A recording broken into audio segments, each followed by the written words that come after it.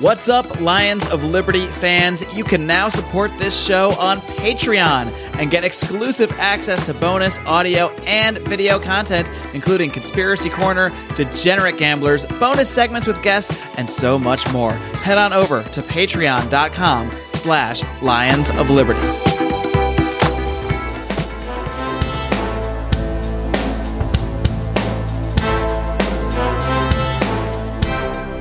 Welcome to Felony Friday, a presentation of the Lions of Liberty podcast. Here is your host, John Odermatt. Felons, friends, and freedom lovers, welcome back to another edition of Felony Friday, a weekly show here on the Lions of Liberty podcast. Of course, every single episode on Felony Friday, we strive to expose injustice in the broken criminal justice system, and we share stories of felons who have overcome just tremendous odds in order to find success in society, success after prison.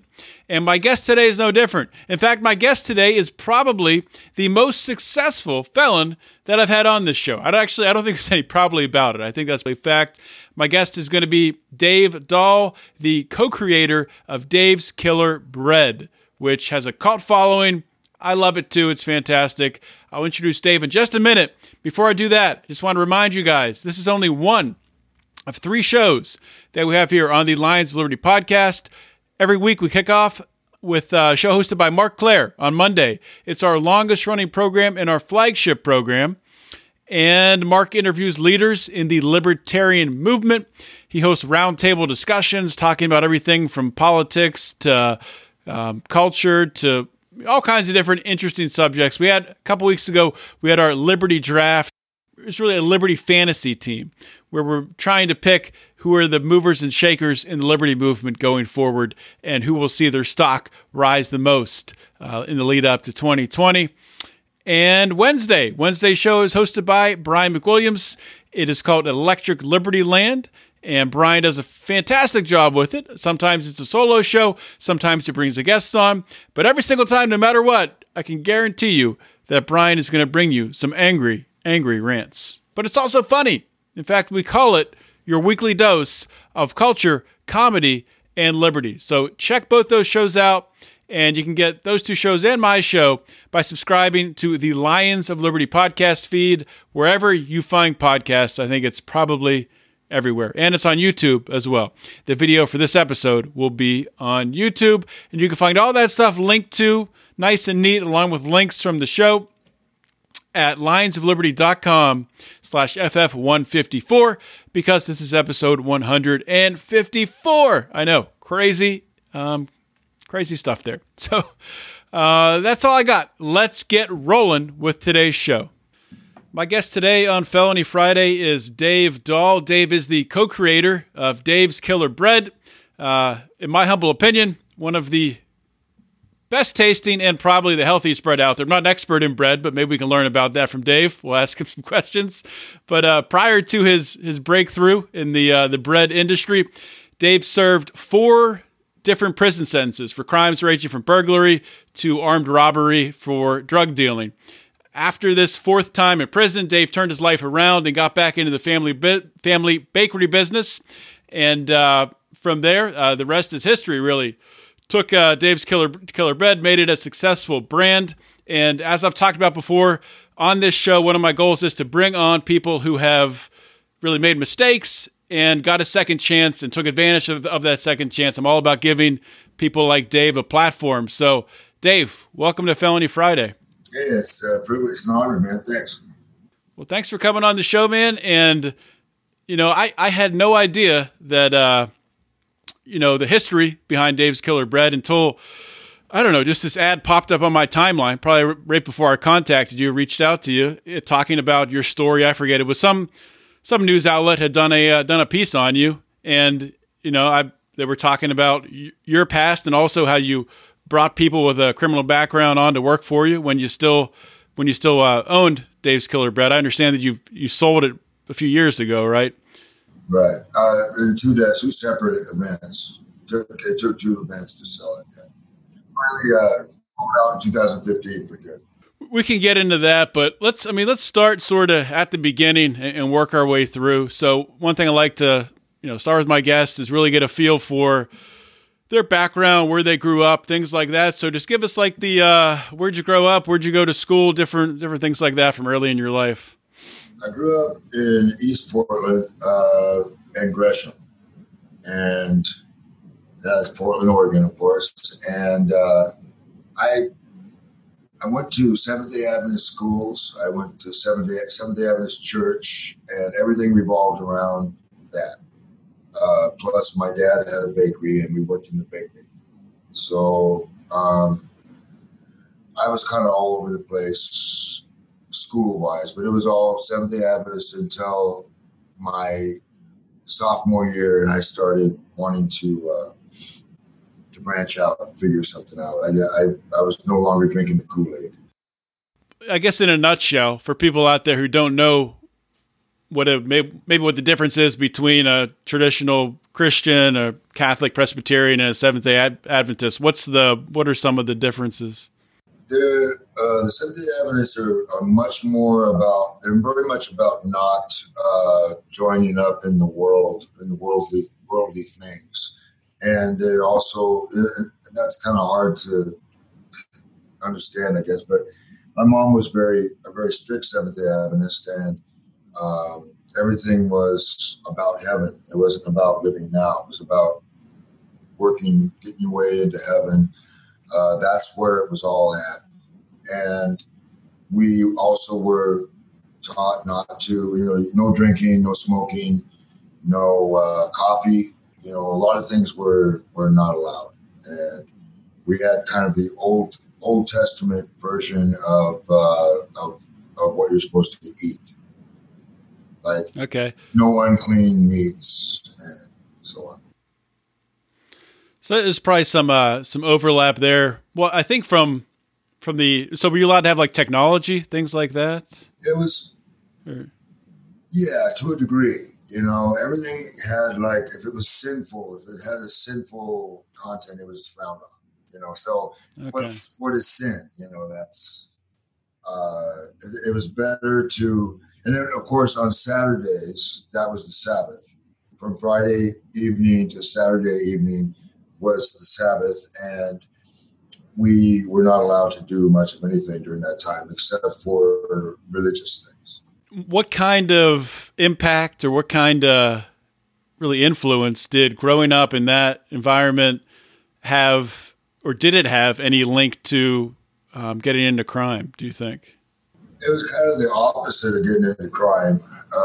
I think the rebellion that I had against it, and the fact that I really didn't have any direction after that. Once I decided that the Seventh-day Adventist thing was not for me, I realized that I didn't really realize anything. I had no direction, no compass, and I went out and discovered the world in my way, and eventually, I was very depressed. I had mental issues. I was depressed and anxious. I just was very suicidal, actually. I didn't really want it until I found methamphetamine, and that was like what I call my first transformation. What do you mean by that? But by a transformation? It wasn't not a good transformation. It was something that proved to me that you can alter your state. You can alter the way you look at things. In this case, methamphetamine altered me immediately, instant gratification, instantly into a world that was exciting and fun. And so that was the first, that was just basically what taught me that you could change. But I didn't know you could change for the better. And that came way later. Well, I definitely want to get into that. But before we get into that, let's talk about what actually happened with spending time in prison. So what was how old were you the first time you were arrested, the first time you spent some time in prison? And what happened? I was arrested in my teens a couple of times. It was once for weed possession and once for getting so drunk at a concert that I ended up waking up in jail covered in blood and, just craziness, stuff like that. But I wasn't really a criminal. I didn't start the criminal thing till I first put a needle full of methamphetamine in my arm and eventually had to find a way to support my habit. And that criminality eventually led to a sentence for burglary when I was 25. And kind of late. I'm a late bloomer when it comes to criminality. So how long was that sentence, and how much time did you serve? The first one I was sentenced, back in those days, it didn't mean much what they said your sentence was. It was 7 years. I did 9 months before I started a in and out sentence, and kind of 8 days in, 6 days out, and then after 7 months of that, I was released. So it was like 16 months I did. 16 months, and then so what was that experience like? Was it? I mean, obviously it's a shock, but thinking back on it, it didn't change you right away because you went 3 more times. But did it make you? Did it hinder your life? Did it make your situation worse? Or no, I thought, I couldn't see a reason why I would ever stop doing the meth, because it was so great. It was the first great thing that ever happened to me, in my mind. And so while I was in there, I just thought about how can I be better at this? And, the first time I did time, I didn't learn a whole lot. I always thought of it as a rite of passage and a manhood, things like that. I mean, I was such a unhappy kid, and the drugs made me a better, happy person in a way. I don't know how to, obviously it had its drawbacks, but I thought that it was the best direction for me. I started thinking sort of as an antisocial person. I just started thinking like a criminal. do you think that was due to the influences around you, like friends you had at the time? Yeah, and it was a rebellion against what I'd been brought up as, and who I was. I didn't want to be who I was, so I was being something else, and that was a great lesson that I learned way later. Way later on, I learned that I wanted to be who I am. I'm okay with it.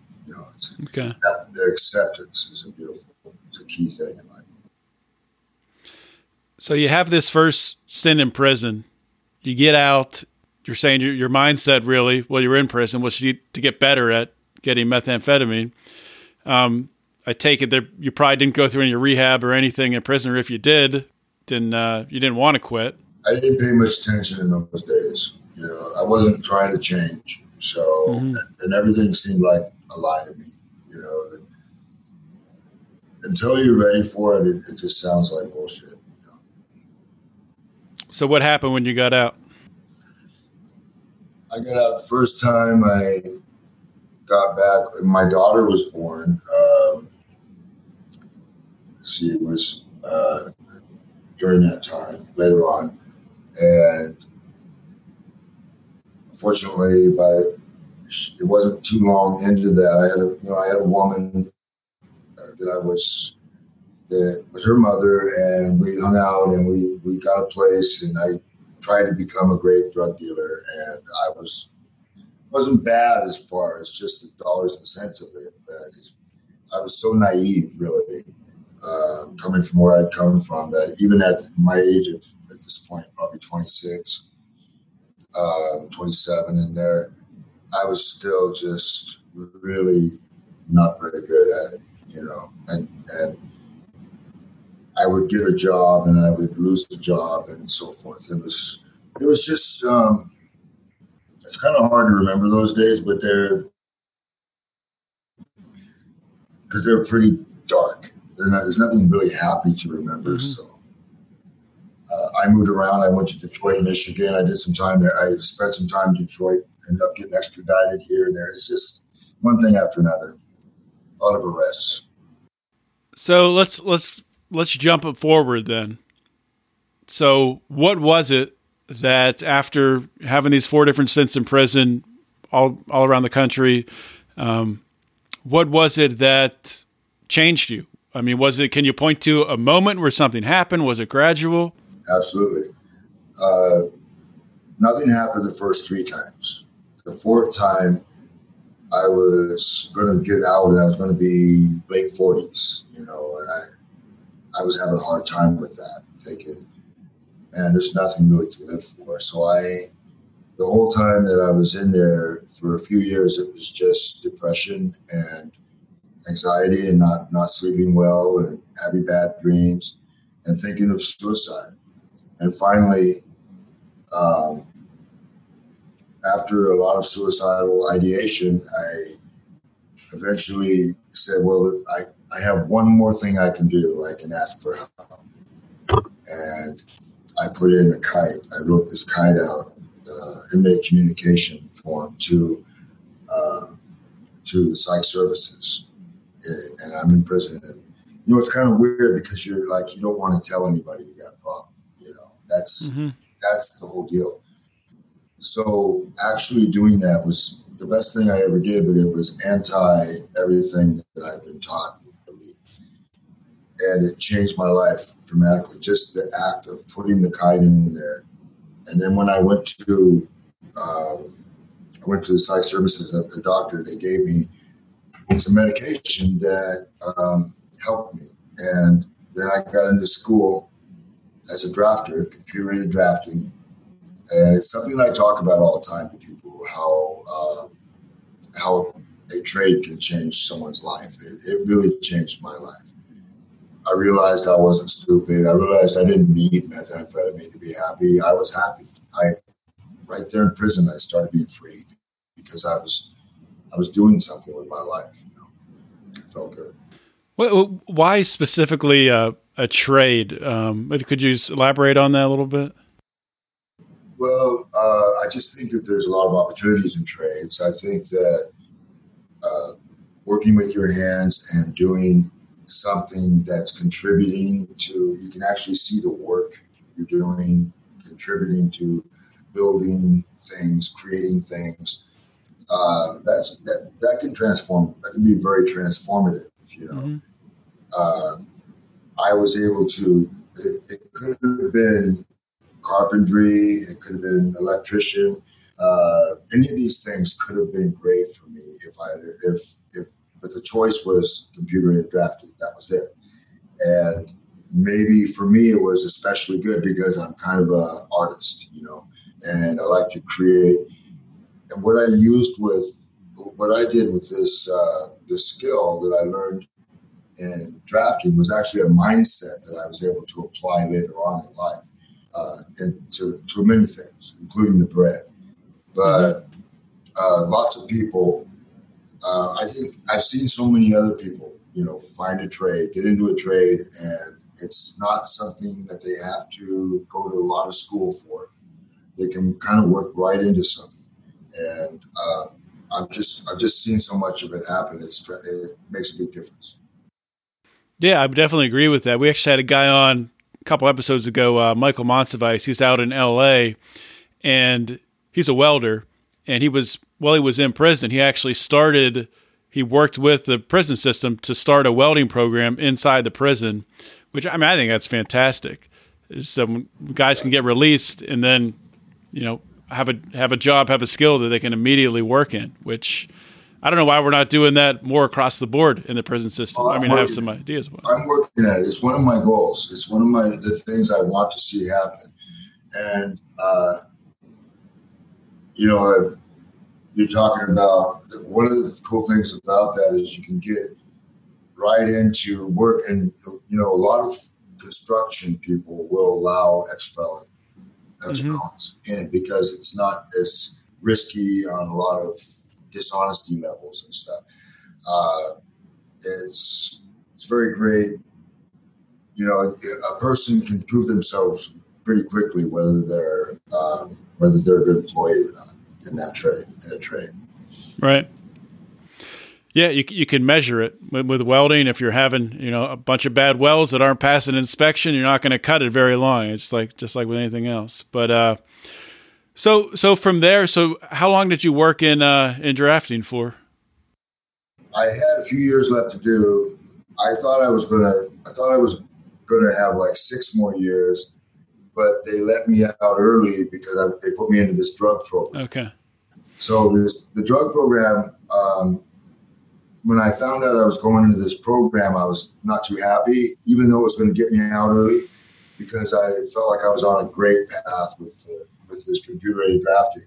So the total amount of drafting that I did probably was 2.5 years, and then I was transferred over to this drug program, and it was a great test of my new attitude in life. My attitude was, hey, whatever comes, I'm going to meet it head on and do the best I can, and be okay with failure and success. Just be good. And so I got into this program, and it wasn't easy. It was hard. It was there was a lot of headbutting in there, and I managed to get through it, and then it was time to get out. I want to tell you guys about a new podcast. Friend of the show, friend of Lions of Liberty, Rachel Kennerly.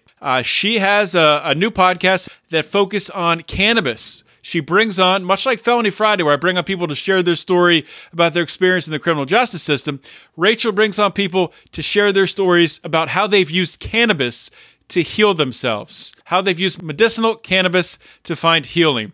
The show is called Cannabis Heals Me. And on the show so far, she's interviewed a couple who has a child with epilepsy, using the cannabis to treat the epilepsy, someone with a traumatic brain injury, a lupus survivor, and a woman who has a medical condition referred to as suicide disease. They publish 1 episode per week. You can find the episodes wherever you find podcasts, or you can check out the website at cannabishealsme.com. All right, let's get back to today's show. So when you got out, did you end up using the drafting when you were out, or no? Not specifically. I used the ideas. I used principles that I learned in drafting. They came in very handy. I used, like, for instance, I realized that I needed to replicate products that were already out there for me to be able to improve on them. So that's the same thing you do in drafting. You replicate other things, and you find ways to improve those, working with other people and such. I did that with bread. So same deal. This was your family business, right? Like, how big was, before you, I guess, got involved again, how big was the business at that time? I think there was something like $1 million, $1.5 million or something like that sales every year at that time. And that isn't a whole lot of profit for the company because it's very slim margins. So, my brother was able to make a pretty decent living running this, but what they were selling was private label products. There was no real branding. It was just, Trader Joe's needed certain items for their bread lines, and certain, and so my brother was able to make that happen. So, how did you take it from the situation where you're just making private label, just filling orders, you're not really building a brand? Well, I guess where did the desire, where did the passion come from to do that? I guess, first of all, to change it. It was a necessity, really. The need was there. The company, in order for me to get any sort of equity in the company, I had to make a mark somehow. And my brother gave me he supported me in the idea of creating new products. And I started out by updating the cookie line that they had at the time to being without trans fats and without eggs, but they became vegan. So it was just like, it was a good warm up toward the bread. I had a couple of months where I worked on cookies, but the bread was a bigger opportunity and a much bigger challenge because there's so much competition, and there's people eat bread all the time, every day, right? Most people. So there's plenty of market, but the big guys dominated. And to compete with those guys, I had to come up with something better. And that's really what my challenge was. And I was, me, that's something to be passionate about. I enjoyed it.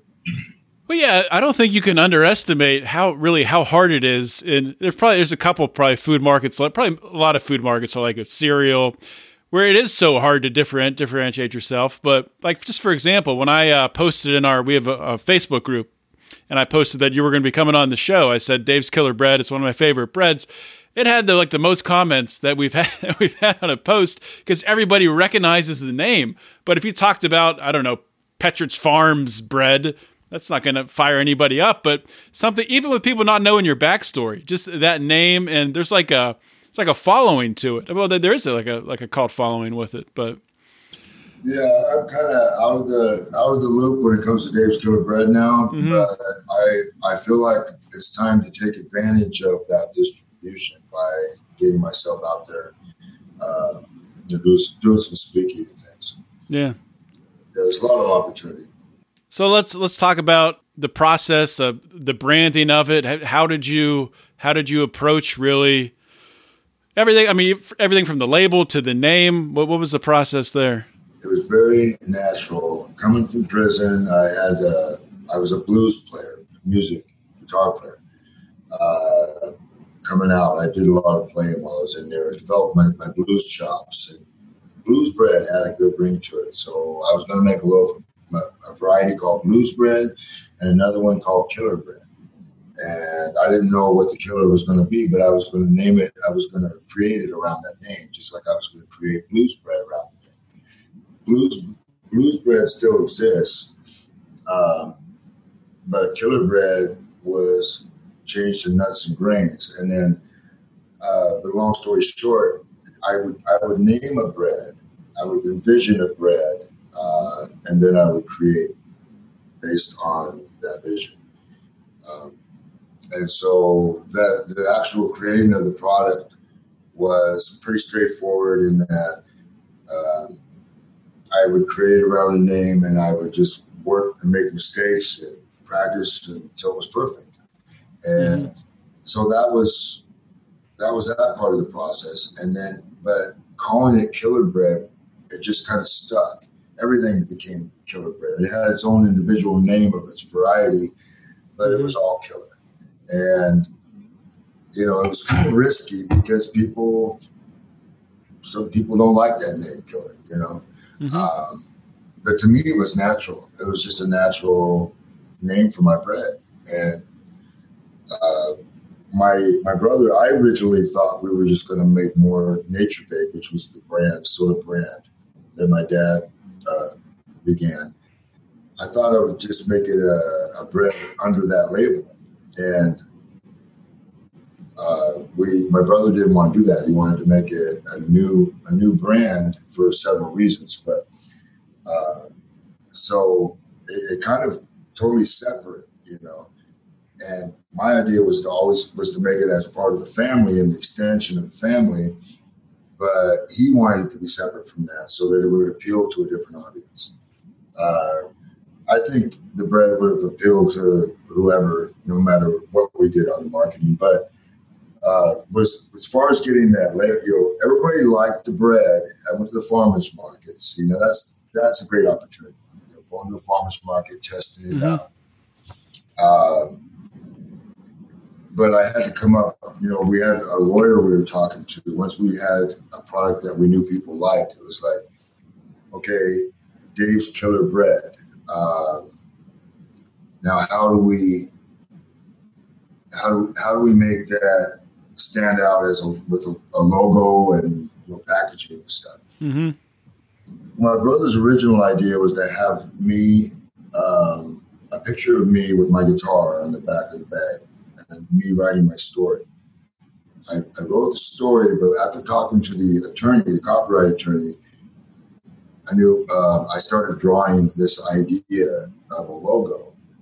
And it was a picture of this guy representing me with his guitar, drawn on a brick wall.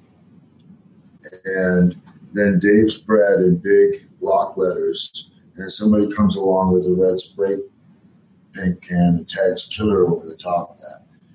And of course it never ended up being that in the logo. It's impossible to make a logo out of that as far as I can go. So this is what ended up happening, and rest is history, I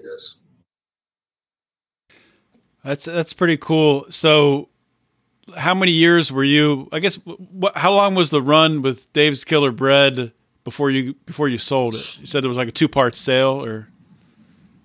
Yeah, it's 2 parts. So started in August of 2008 2005. And we sold the first part in around just the beginning of 2012. So 7 years. It was 7 years, and we had gotten to the point where it was too hard to handle. It's too big. It was too big for us. And then 3 more years, and it was all gone. Had you guys expanded? I assume you would have had to expand production, when that happened. Yeah, my brother actually had to basically put up his house in order for us to expand to a bigger place so that we could keep up with the demand. Mm-hmm. That's the thing about growing in a business that has that requires a lot of materials. It's so expensive to finance that growth. And there was a lot of times when we just weren't sure we were going to make it because we're growing so fast. Yeah, which is crazy to think about, but that does happen. You grow too fast to kill yourself. Yeah, and then you also have the big guys, waiting for you to screw up so they can take over where you left off. Mm-hmm. And they're always they've tried all their little tricks, like buying this out for really cheap. It looked like a lot of money at the time that they offered us, but it wasn't, and we knew it wasn't, so we didn't know it wasn't going to happen. Mm-hmm. And then they actually sent a spy to learn all of our stuff and created their own. I had Good Seed, and that's my favorite of my breads. It's called Good Seed, and they came along with Great Seed. So. Good Seed actually has meaning for me. It's like my transformation. I created the bread around my transformation. I have a big Good Seed tattoo on my back. So, a big part of Dave's Killer Bread is the employing of people with a criminal history, right? Is that still going on today, or was that an old chapter? I think it is. From what I can tell, that's part of the creed.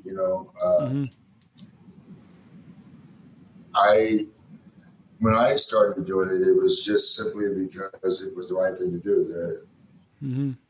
There's good people out there that nobody wants because they're ex-felons. So why not get those good people? Made a lot of mistakes in hiring, but there's a lot of excellent people that have been in trouble. Absolutely. Yeah, I meet more every time I do this show. It's incredible. And, I think it's, a story like yours and so many stories that we've had on this show, I think it serves as motivation for not just people who have a criminal history and have made mistakes, but also people who, maybe they're in a job they don't like, or they have a business that failed. I mean, you can come back from anything. So if you could just speak to, I hate using the word tricks, maybe some of the methods or things you leaned on really to push yourself through maybe tough times or times when you doubted yourself while you were growing this business. Yeah. I think the most powerful lessons I learned were humility, because humility to me means just not being any more or less than you are. Just being, it's so basic and so great. It makes it, and acceptance is probably the very best word that I know, because if you accept your circumstances as they are, when you can't do anything about it, then you're successful. That's success in itself. That doesn't mean you want to stay there. You're going to do something about it, but you're going to accept where you're at right now. And it's calming. It opens your mind to positive outcomes, instead of thinking, oh my God, I'm panicking and thinking less of yourself and less of the world. I mean, all the negative thoughts that enter your mind don't have to be there. You accept the truth exactly as it is, and you make it better. And I like that a lot. That's always been the key to my success. Where did you learn that? Do you remember? It's kind of over time. Part of it comes from the 12 steps. We admitted we were powerless over alcohol and that our lives would become unmanageable. But you learn it's more like a serenity prayer. God, grant me the serenity to accept the things I cannot change, the courage to change the things I can, and the wisdom to know the difference. It's so simple, and it works every time. And so it was the beginning of it was when I got the medication for my depression, because I was doing something about it. I was accepting myself as I was, but I was doing something about it. And from that point on, I looked at the corrections officers and others, and I just forgave them. It's like, this is the way it is. But what good does it do me to trip and have a bad day because these guys want me to? I'm just going to let it go, brush it off. And all through my life since then, even when I made major mistakes, I was able to forgive myself and forgive others. That makes a big difference. Yeah, that's really cool. And I think, so many people just throughout their personal life, not even dealing with success in business, but I think so much of the world today is just structured. I don't think it's intentional, but with like the news media, cable news, everything is like designed to throw people off, put them in fear a little bit. And you're right, man. That's so dangerous. That's so dangerous. And it's hard to watch that negativity. It's because there's games going on. It's all games, and an idea isn't necessarily there for that idea. It's there as a manipulation tactic. But I think having a simple life. My life is as simple as I can make it. It's very busy. I got a lot going on, but I have a very simple structure, foundation in my life, and it all comes from acceptance and humility, gratitude, and forgiveness. Well, speaking about you having a lot going on in your life, one of the things is a podcast that you started. I think, was it earlier this year that you started it, or was okay? So yeah, tell us about that podcast, the name of it, why you started it, and really what's the goal, the vision for it. Well, it's pretty close to the same name as yours, almost. It's got the main word, felony. Mine's Felony Inc. Yours is Felony Fridays. Somebody else had the idea that they came up to me and said, and they produce these several different podcasts. It's called the Startup Radio Network. And I was a guest on somebody else's podcast, or a guest host. And then they asked me if I wanted to do my own. And they said, well,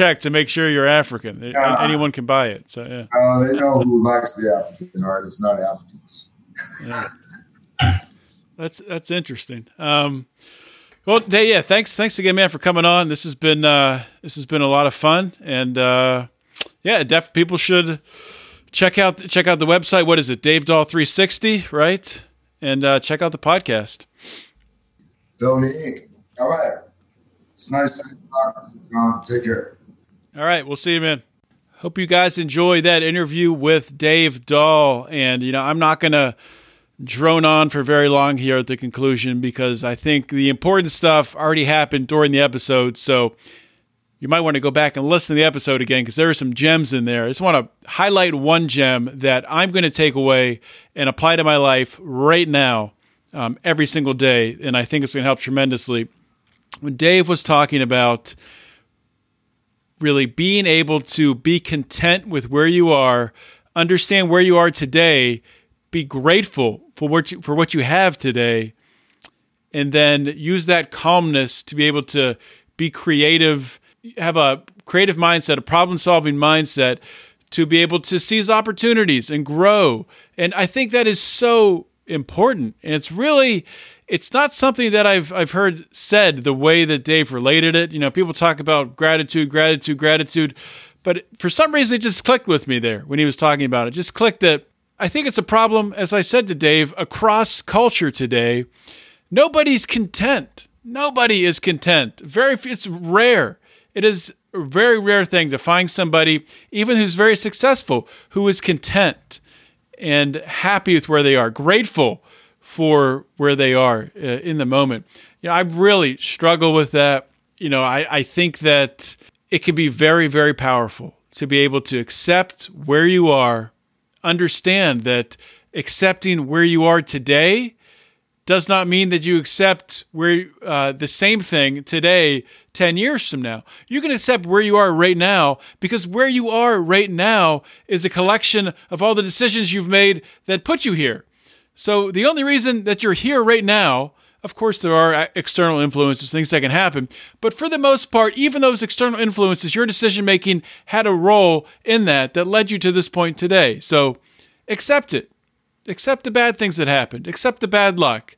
Accept the poor decisions. Accept the mistakes.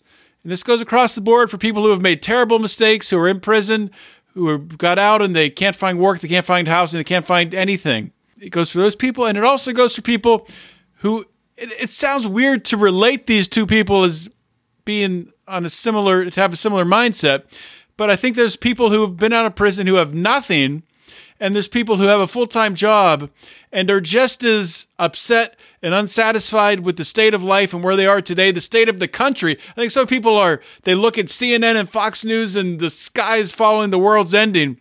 But to be able to just take a deep breath and just relax and understand things can get better. Things will get better. Things are getting better. And it starts with changing yourself and changing your mindset. So hopefully that made a little bit of sense. I think it made more sense when Dave talked about it. But it's a great time talking with this guy. This is somebody who's had wild success. Hopefully you guys gleaned some wisdom off of the episode. And, maybe I'll have Dave back on in a little while. And I'm sure there's more to his story. He had about an hour today, which we approached getting through that. But I just want to say one more thing. Please consider joining the Lions of Liberty Pride. We are going to be running a promotion, and the promotion is going to have to do with getting some some perks that have never been offered before. You're going to be able to get by joining the Pride just for $5 a month, and it's going to be for a limited time. It's going to be a window where you can get it.